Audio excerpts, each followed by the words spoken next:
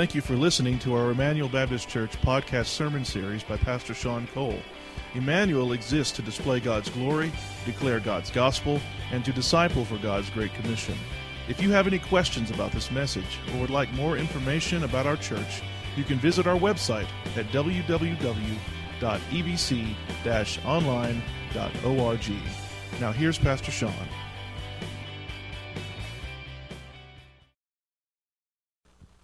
Matthew chapter 5, we're launching back into the Beatitudes where we left off a few weeks ago. And we've just celebrated Christmas. Hopefully everybody had a great Christmas season. And one of the most famous passages from the Bible when we think about Christmas time is Luke chapter 2, verses 13 and 14. And this is when the angels announce the birth of Christ. And so it says, "And suddenly there was with the angel a multitude of the heavenly host, praising God and saying, 'Glory to God in the highest, and on earth peace among those with whom he is pleased.'" Peace on earth. It seems like Christmas is an announcement of peace on earth. Everybody's talking about peace. Everybody wants peace on earth. Now, some of you may be Beatles fans. I'm not going to sit here and do a poll, but a lot of you may remember John Lennon was very much wanting there to be world peace. And so he wrote that Beatles song, "All We Are Saying Is Give Peace a Chance." Some of you that are Beatles fans are singing, others like shaking your hands like, "I have no idea what you're talking about, Pastor Sean." All we're saying is give peace a chance. And then he wrote another song called "Merry Christmas, War is Over." I don't know if you remember that song. It's an anti-war song, and it goes like this. "So this is Christmas, and what have you done? Another year over, and a new one just begun. And so this is Christmas, I hope you have fun. The near and the dear ones, the old and the young. A very Merry Christmas and a Happy New Year. Let's hope it's a good one without any fear. And so this is Christmas, war is over, for weak and for strong. If you want it for rich and the poor ones, war is over, the world is so wrong now." So somebody like John Lennon of the Beatles had this deep desire to see world peace. And there was the hippie movement of the 60s to see world peace. And everybody seems to think there's going to be this world peace. There's an interesting thing when it comes to war and peace. On December 24th, 1914, during World War I, on Christmas Eve, there was an unofficial ceasefire between the Allied forces and the Axis forces, where on that day they unofficially decided to stop fighting the war in honor of Christmas. It was an unofficial ceasefire. Many of you may know what's going on in North and South Korea. During the Korean War, a ceasefire was reached on July 27th, 1953, to halt the conflict and establish the demilitarized zone. But however, there's been no peace treaty since. So technically, North and South Korea are still at war, even though there's been over 50 years of quote-unquote peace. Now, when we think about peace, let's just review 2012 for a moment. 2012 has been a very awful year when you think about what's happened in the life of our community and the life of our nation. It started back at the very beginning of the school year with the deaths in our community, Cole Rhodes and others. This past summer we had the Batman shooting where people were killed in Aurora. We had just a few weeks ago the school shooting in Connecticut. It was awful, that was tragic. We've had knockdown, drag-outs, presidential races this year where we thought that the ads were just going to be so terrible. And then this past summer, we had forest fires in Colorado that threatened to destroy Colorado Springs and other towns. We've had Israeli airstrikes on Palestine and Palestine airstrikes on Israel. We had the Benghazi attacks. You've got the Syria issue. You've got car bombs going off almost every day in Afghanistan and in Iraq. And then you've had the devastating effects of Hurricane Sandy. 2012 has been a year that we could look back and say, has there been a lot of peace in 2012? And as we look towards 2013, we may think, well, what in the world does God have in store for us?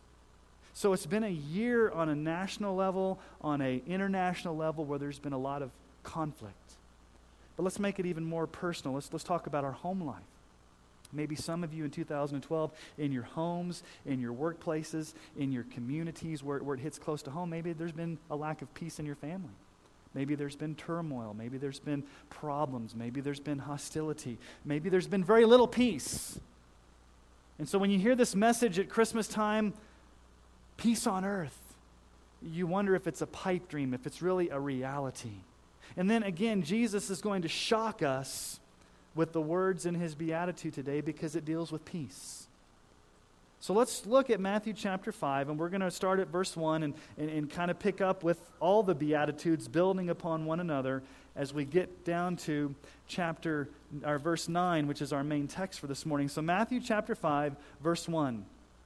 Seeing the crowds, he went up on the mountain, and when he sat down, his disciples came to him. And he opened his mouth and taught them, saying, Blessed are the poor in spirit, for theirs is the kingdom of heaven. Blessed are those who mourn, for they shall be comforted. Blessed are the meek, for they shall inherit the earth. Blessed are those who hunger and thirst for righteousness, for they shall be satisfied. Blessed are the merciful, for they shall receive mercy. Blessed are the pure in heart, for they shall see God. And then for today, blessed are the peacemakers, for they shall be called sons of God.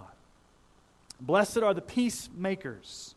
Now, before we start talking about what it means to be a peacemaker, I think it's important for us to establish from the very beginning that Jesus himself is the giver of peace, and he is our peace. No lasting peace, whether it's international peace, whether it's between nations, whether it's between individuals, no real peace is going to happen unless Christ is the author of that peace, unless Christ is the one that brings that peace. He himself is our peace. As a matter of fact, in Ephesians chapter 2, verses 13 and 14, we find these words of Paul. But now in Christ Jesus, you who were once far off have been brought near by the blood of Christ, for he himself is our peace. He himself is our peace, who has made us both one and has broken down in his flesh the dividing wall of hostility. Paul says Jesus himself is our peace. The blood of Christ brings peace. He is our peace. And then in Isaiah chapter 9, verse 6, we read this at Christmas time. For to us a child is born, to us a son is given, and the government shall be upon his shoulders, and his name shall be called Wonderful Counselor, Mighty God, Everlasting Father, Prince of Peace. Jesus is the Prince of Peace. He is our peace. He's the Prince of Peace. And then notice in John 14, Jesus gives peace.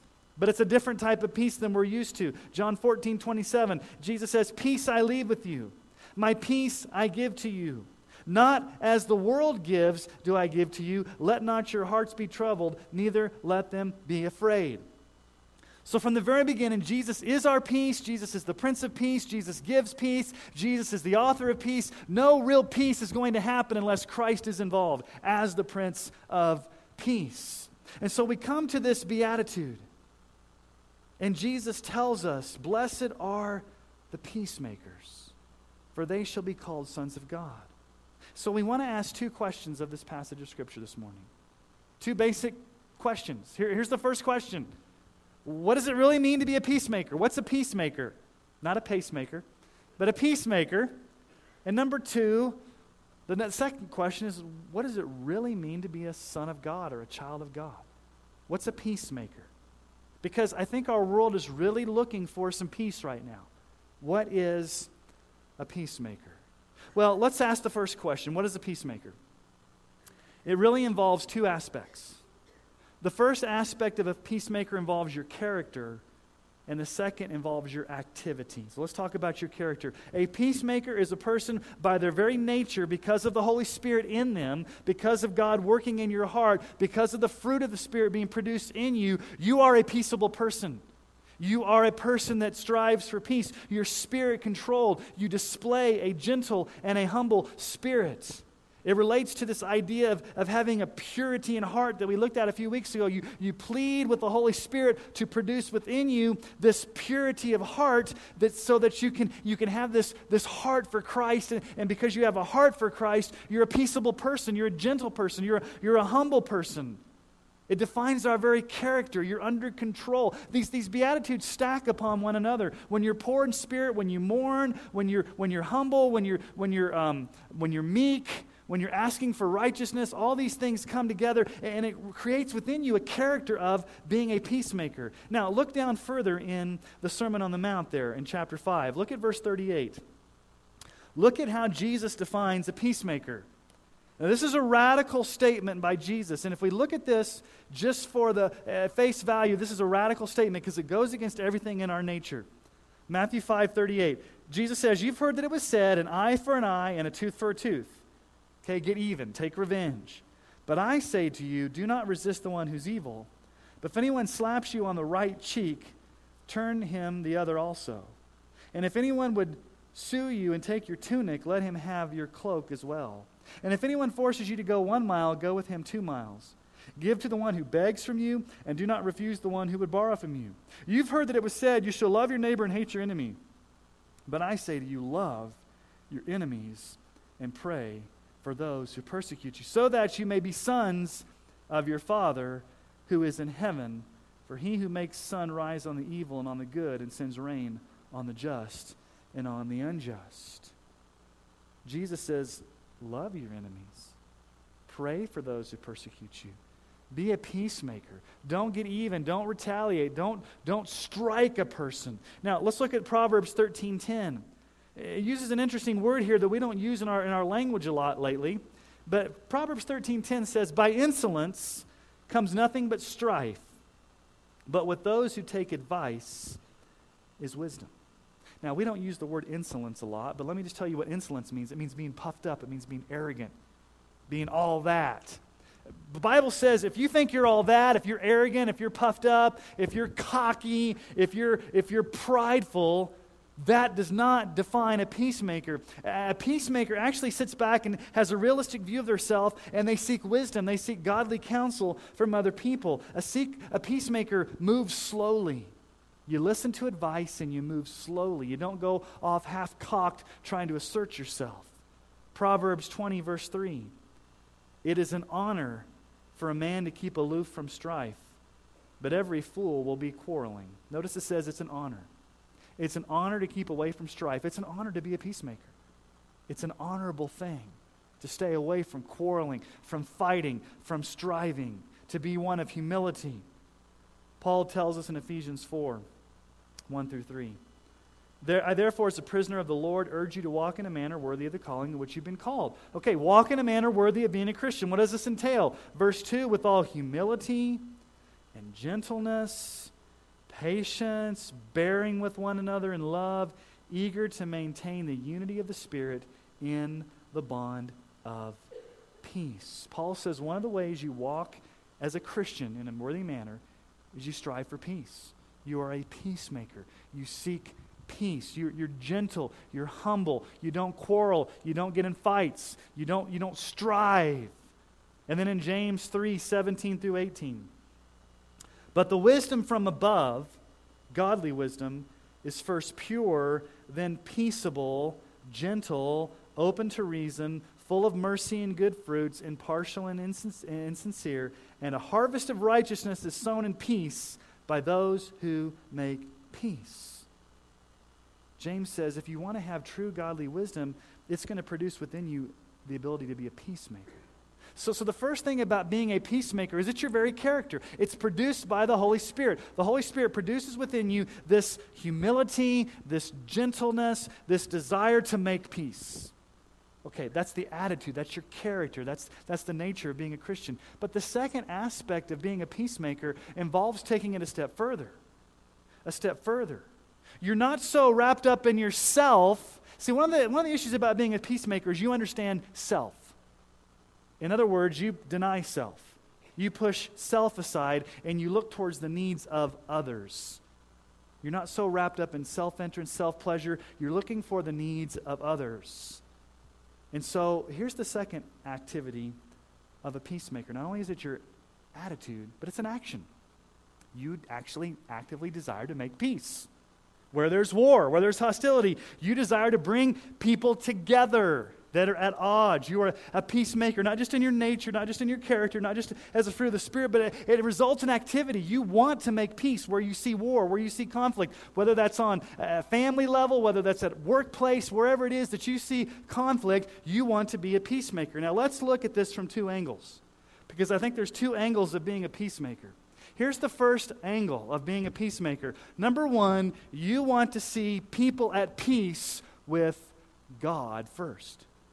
I mean, ultimately, being a peacemaker is an evangelistic issue. You want to see those who are sinners, those who are rebels, to be brought back into a right relationship with their Creator, to be establishing peace. We want to see lost people saved. Because here's the issue. Sinners who are without Christ are at odds with God. They are at enmity with God. They're at war with God. They're at hostility with God. They stand estranged from God, and they need to be brought back into a right relationship with God. And one of the goals of being a peacemaker is to say, I see lost people who are enslaved to their sin, and I want them to be brought back into a relationship with God and have peace. Therefore, I want to share the gospel with them. Titus 2:3, verse 3 talks about how people are without Jesus.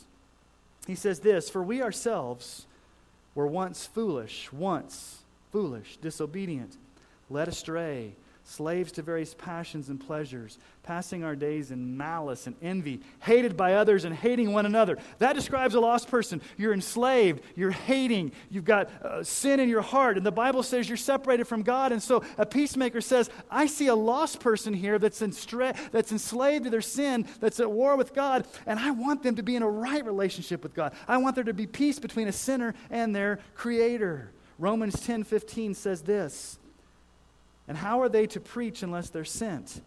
As it is written, how beautiful are the feet of those who preach the good news. Ephesians 6:15, and as shoes for your feet, having put on the readiness given by the gospel of peace. Our feet bring good news to those that are lost. We bring the gospel of peace. What we want to do as peacemakers is to say, okay, lost person without Christ, you're a prisoner of war. You're in the clutches of Satan. You're at odds with God. You're at enmity. And if you die in your sins today, you will be forever under the wrath of God. I don't want you to stay there. I want there to be peace between you and your Creator. And the only way I know to do that is to tell you the gospel. And the gospel is a message of salvation, a message of hope. And so the first thing that we see here is that we want to be evangelistic in seeing that people are at peace with their Creator. So that's one of the first ways you become a peacemaker. You become a peacemaker by being evangelistic. I want to see lost people get saved. But secondly, you want to see peace between people.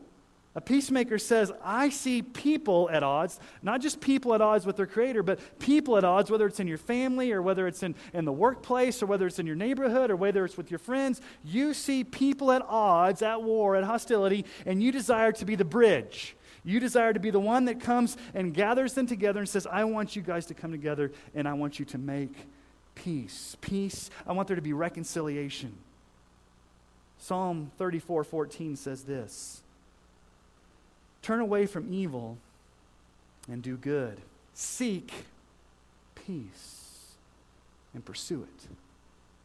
Seek peace and pursue it. What does pursue mean? Pursue means to chase and hunt it down. Run after peace. A peacemaker's always looking for ways to make peace. You're hunting it down. You're seeking after it. You're striving after it. You want to be a peacemaker. Wherever there's war, wherever there's odds, wherever there's hostility, you want there to be peace. 1 Thessalonians 5:13 says this, be at peace among yourselves. Be at peace among yourselves. Hebrews 12:14, strive for peace with everyone, and for the holiness without which no one will see the Lord. Strive for peace. Seek peace. Actively be a peacemaker. Now, what did Jesus pray for? It's interesting to think about what Jesus prayed for, because he knew it wasn't going to happen, or it was going to be hard to happen. Listen to what Jesus prays for in John 17:20-23. This is part of Jesus' high priestly prayer when he's in the Garden of Gethsemane, right before he's going to be crucified. Listen to what he prays to the Father. I do not ask for these only, but also for those who believe in me through their word, that they may all be one, just as you, Father, are in me, and I in you, that they also may be in us, so that the world may believe that you've sent me. The glory that you've given me, I've given to them, that they may be one, even as we are one. I and them, you and me, that they may become perfectly one, so that the world may know that you sent me and loved them as you've loved me. 3 times Jesus says, I want them to be what? One. I want believers to be at peace. I want them to be perfectly unified. And so Jesus even prays for peace. Jesus prays for our unity. Don Richardson has written a book back in the late 70s called Peace Child. It's about the Sawi tribes in Papua New Guinea. And these were cannibalistic headhunters. And these tribes were fighting against each other for years. And they would just kill each other and brutally murder each other. And he was a missionary sent there to figure out, how in the world am I going to present the gospel to cannibalistic headhunters that are always fighting each other? I mean, talk about war. If the neighboring tribe, let's say Merino, was cannibalistic headhunters and Sterling, there would be a problem here in northeastern Colorado if we had this type of relationship. And so what he did was he tried to figure out the best way to present the gospel. And he finally heard a legend. There's a legend in their culture. The legend was about a peace child. Here was the legend. If one of the villages offered up a newborn baby to the other village and didn't kill the baby, then there would be peace for many years between the 2 villages. And this baby was called the peace child. And so he thought, this is in their culture.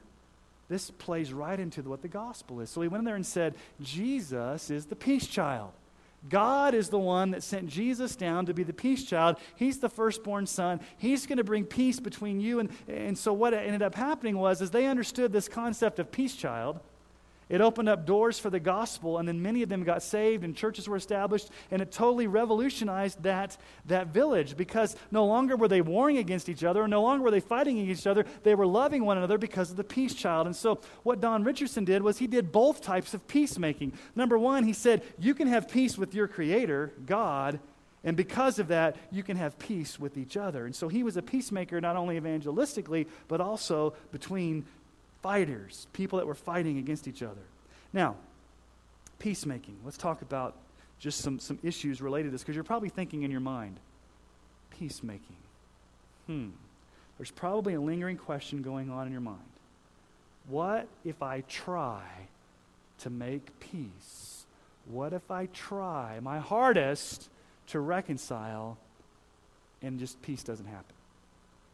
What happens if it never does come? What if there's still hostility? What if there's still war? What if there's still odds? What if I try my hardest under the power of the Holy Spirit to bring peace and it just doesn't happen? What if it never comes? Well, Paul answers that question for us in Romans 12:18. He says this, if possible, so far as it depends on you, live peaceably with all. Notice what Paul says, if possible, meaning it may not be possible. So far as it depends on who? You. You can't control the actions of someone else. You can't control the responses of someone else. The only thing you can control is how you become a peacemaker. And so Paul's saying, if it's possible, and it may not. There may come a time when you've tried and you've tried and you've tried, and there's just going to be no peace. You can't control the response of the other person. The only thing you can do is at the end of the day, know that you have a good conscience, that you tried through the power of the Holy Spirit. You asked for that grace, and you did everything you could do. And at the end of the day, if there's no peace, you know that you've tried, if at all possible, to live peaceably. But there may never be reconciliation. There may never be amending. And sometimes we just can't control that. And Paul says, as far as it depends upon you. Now, here's another question you may be asking. Do I seek peace at all costs, even if it means sacrificing truth? Do I sacrifice truth or doctrine on the altar of peace? Because in the words of Rodney King, why can't we all just get along? Do we just all get along and throw out theology and doctrine and say whatever you believe is okay? Do we sacrifice truth?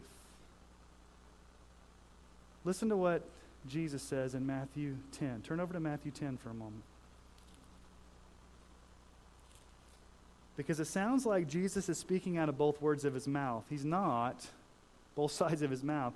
Jesus just told us in the Beatitudes, blessed are the peacemakers, for they shall be called the sons of God. We've seen tons of passages of Scripture that talk about being a peacemaker. Live at peace. Be a peacemaker. Seek peace. Strive for peace. If possible, live at peace. But notice what Jesus says, and it's very specific. Matthew 10:34.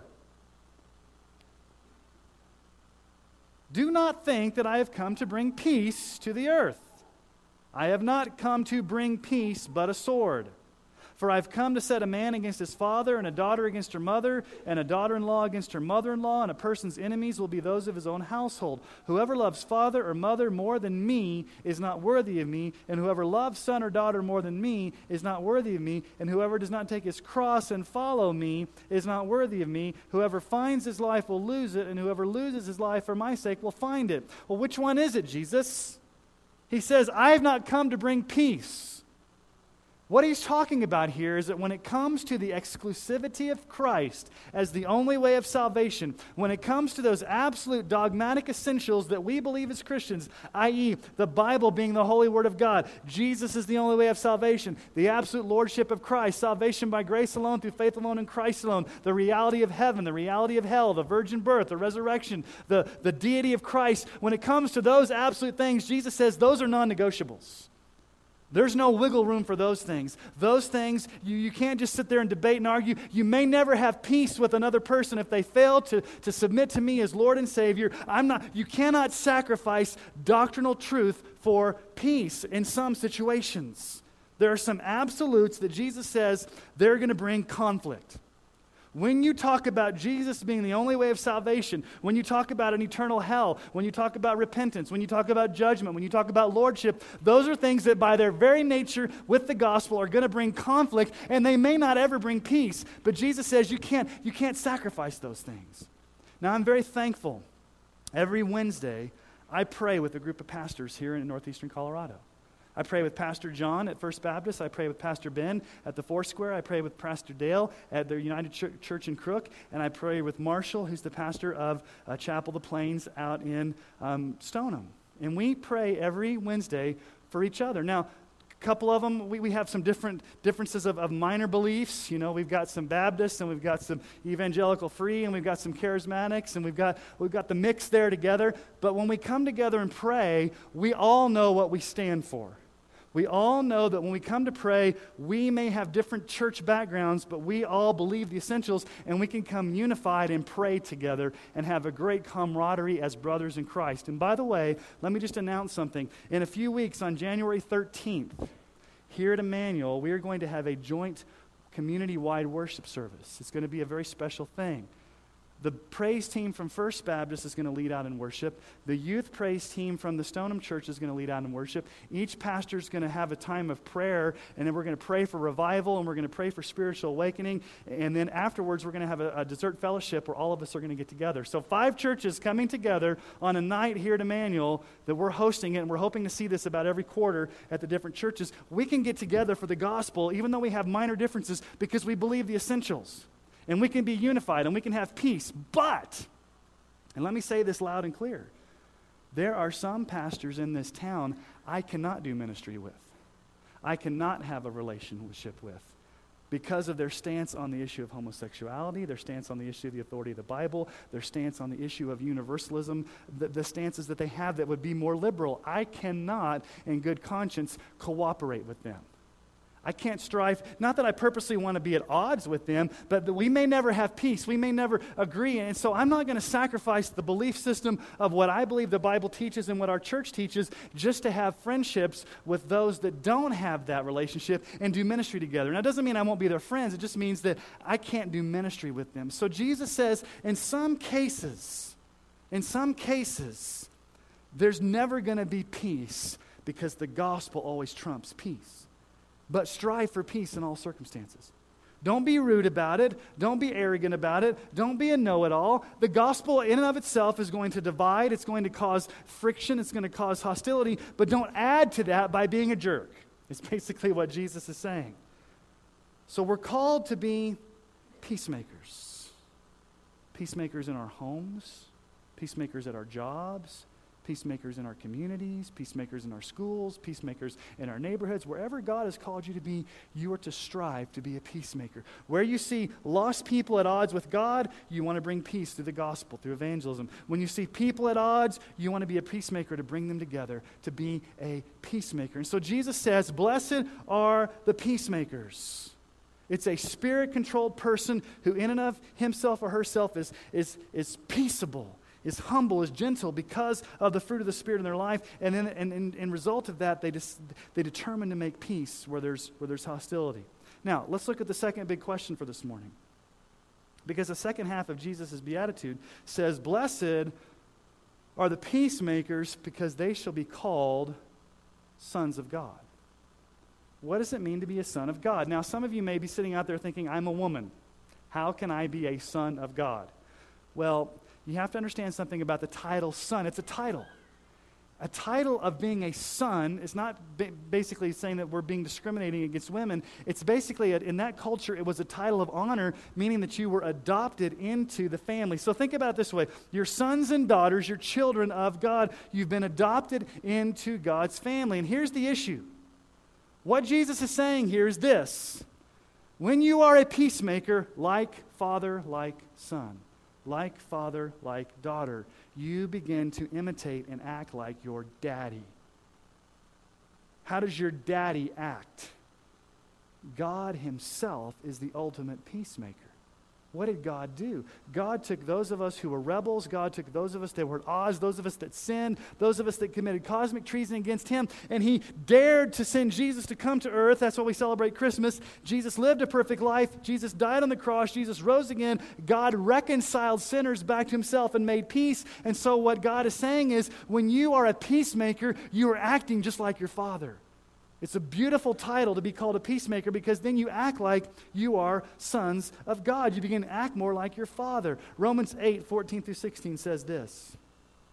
For all who are led by the Spirit of God are sons of God. Sons of God.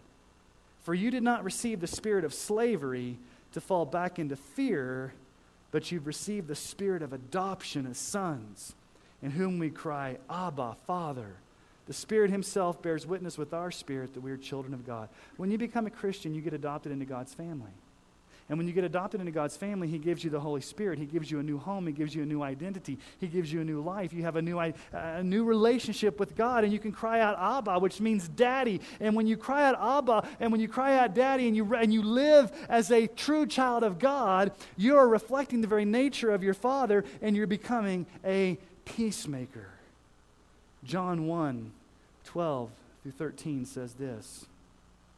But to all who did receive him, who believed in his name, he gave the right to become children of God, who were born not of blood, nor of the will of the flesh, nor of the will of man, but of God. It's a glorious privilege to be born of God.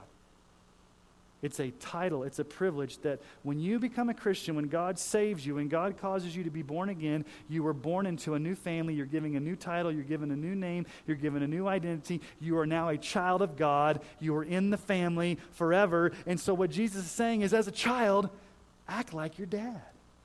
And who is your dad? The Father, who's the ultimate peacemaker. Blessed are the peacemakers. God is always trying to seek peace where there's at war, and when we act like our Father, we are called children or sons of God. But there's one other thing I want us to consider for this morning. What does the God of peace promise us in 2013? Because if you're like me and you look back at 2012, you can say this has been a pretty crummy year. A lot of stuff happened in 2012. How do we know going into 2013 that we're going to have hope? How are we going to cope in 2013 because it just seems like our world is spinning out of control? Let me give you 3 promises that God promises to give as the God of peace. Because when you think about peace for a moment, sometimes it sounds like it's a pie in the sky thing. Are you really serious, Sean? There can be peace? You don't know my family. You don't know the conversations that happened in my car on the way to church. You don't know how I yelled at my wife this morning getting ready. You don't know what's going on at work. You don't know what's going on in my school. You don't know what's going on in my life. There is no peace. How can you stand up here and say, blessed are the peacemakers, Sean? It sounds like a fairy tale. Well, let me tell you, it's not a fairy tale. It's not the whole John Lennon, let's just give peace a chance. We're not going to give peace a chance. We're going to look at something more solid than just a chance. We're going to look at 3 promises that God himself, as the God of peace, promises you this morning. And it gives us hope. It gives us encouragement. As we go into 2013, I want us to bank on these 3 promises that God gives us so that we can go into 2013 knowing that God is in control. So here's the first promise. It's a wonderful promise. God has promised to fully and finally crush our enemy, the devil. Now here's what I did as I was studying for this passage of Scripture this week. There are 3 passages of Scripture in the New Testament where it says the God of peace will do something. The God of peace will do something. The God of peace will do something. And so if God is the God of peace, what does he promise to do? Well, here's the first thing that God of peace promises to do: to crush Satan. Romans 16:20. The God of peace will soon crush Satan under your feet. The grace of our Lord Jesus Christ be with you. Now, the thing about that passage that says the God of peace will soon crush, we don't know how soon that's going to happen. It's just going to happen soon.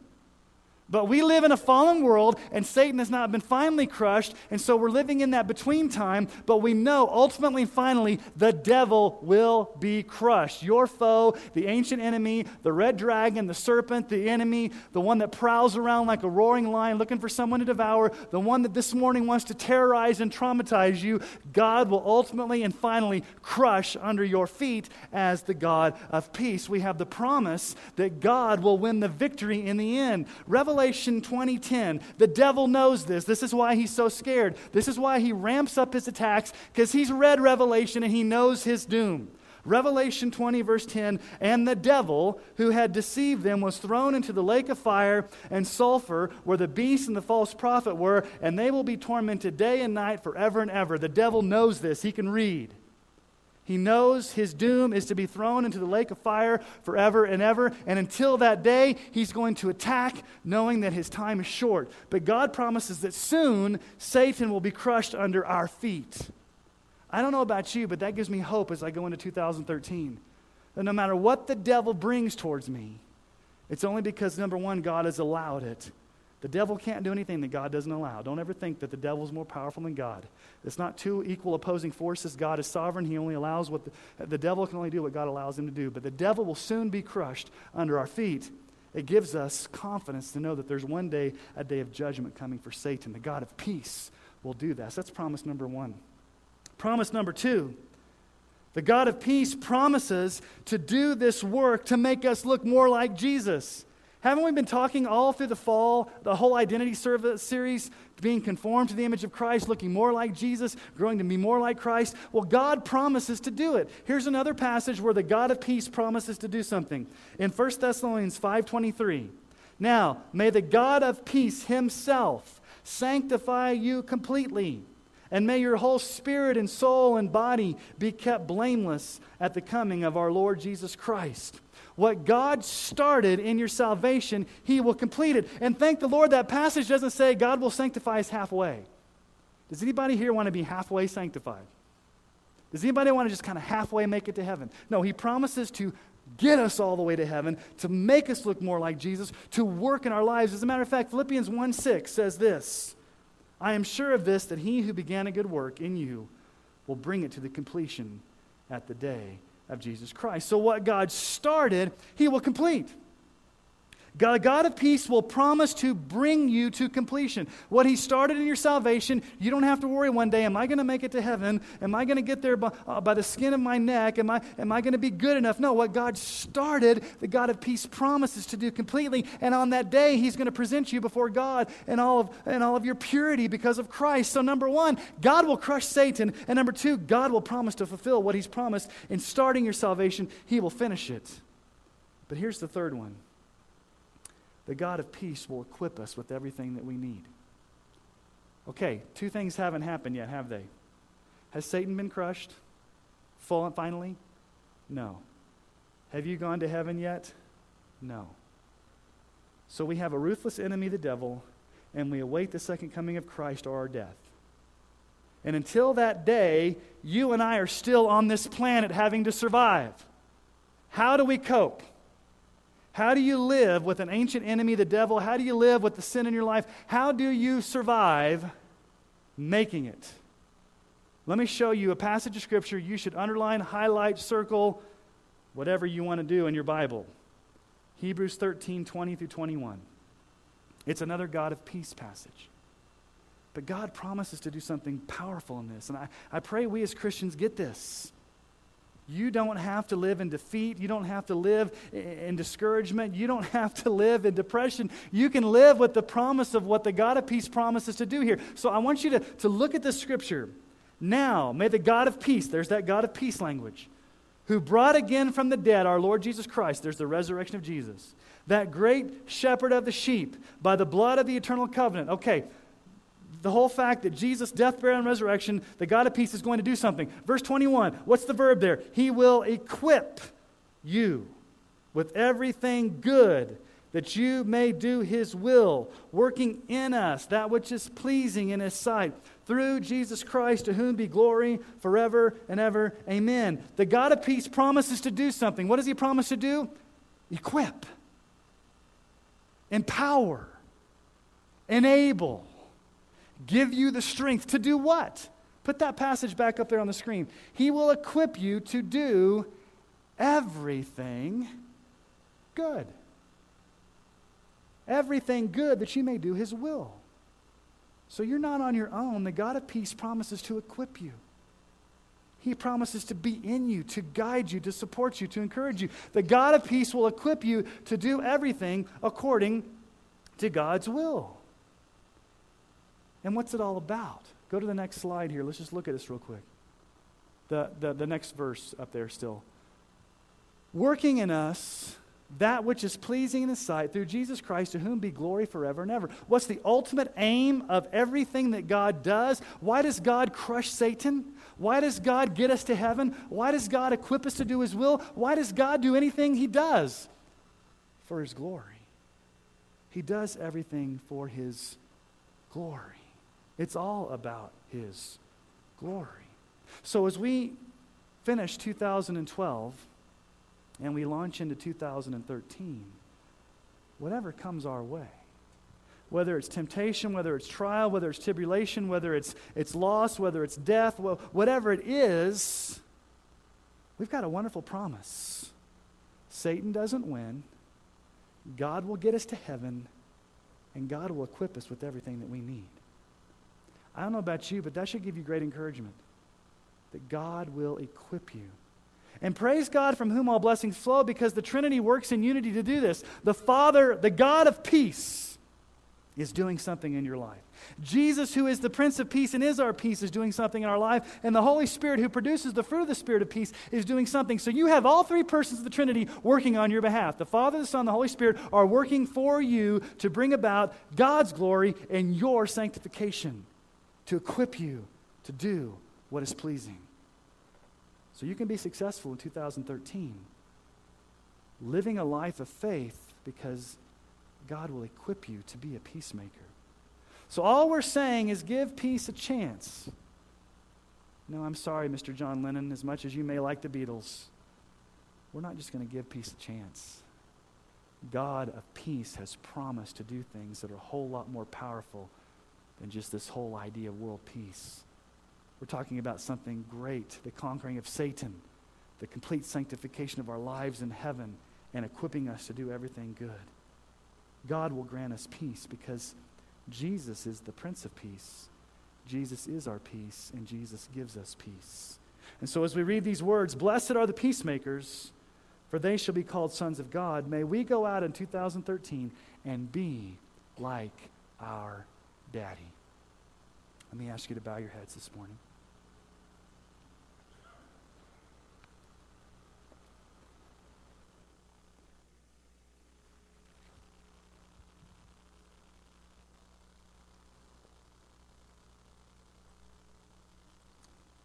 Maybe you've come in here this morning and you know in your heart of hearts that you don't have peace with God.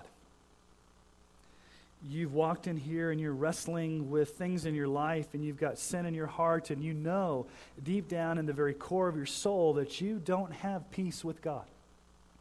That if you were to die today, you would be in your sins and you would be forever in hell, separated from God. The invitation, the offer, the exhortation, the encouragement to you this morning is repent of that sin and believe in Jesus Christ alone for salvation. Ask Him to forgive you of your sins. Confess Him as Lord and Savior. Beg Him for that peace that only comes through the cross of Jesus Christ, and He will bring it. For others of you in this room, you may be struggling with an issue in your heart and your life, and you're worried about 2013. There's some angst in your heart.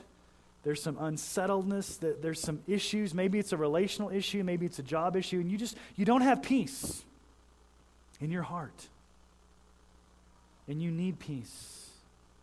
My prayer is that the God of peace will give you that this morning, and He will equip you, and He will encourage you. And for others of you in this room, maybe God's calling you to be an active peacemaker in a very specific situation in your life right now, where there's warfare going on, and God is looking you square in the face and saying, you're the one. You're the peacemaker. You've got to take a risk and do it. May God give you the courage and the comfort to be able to be the peacemaker.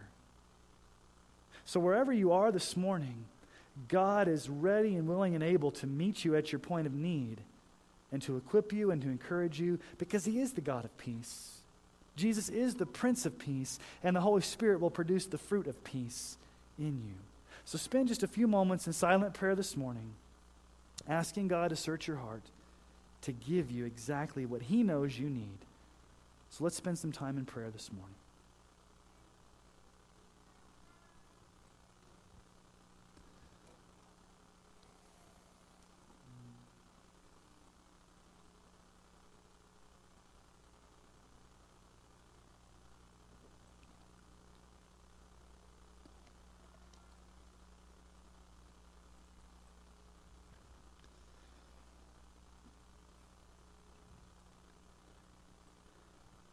Father, how we desperately need peace in our world.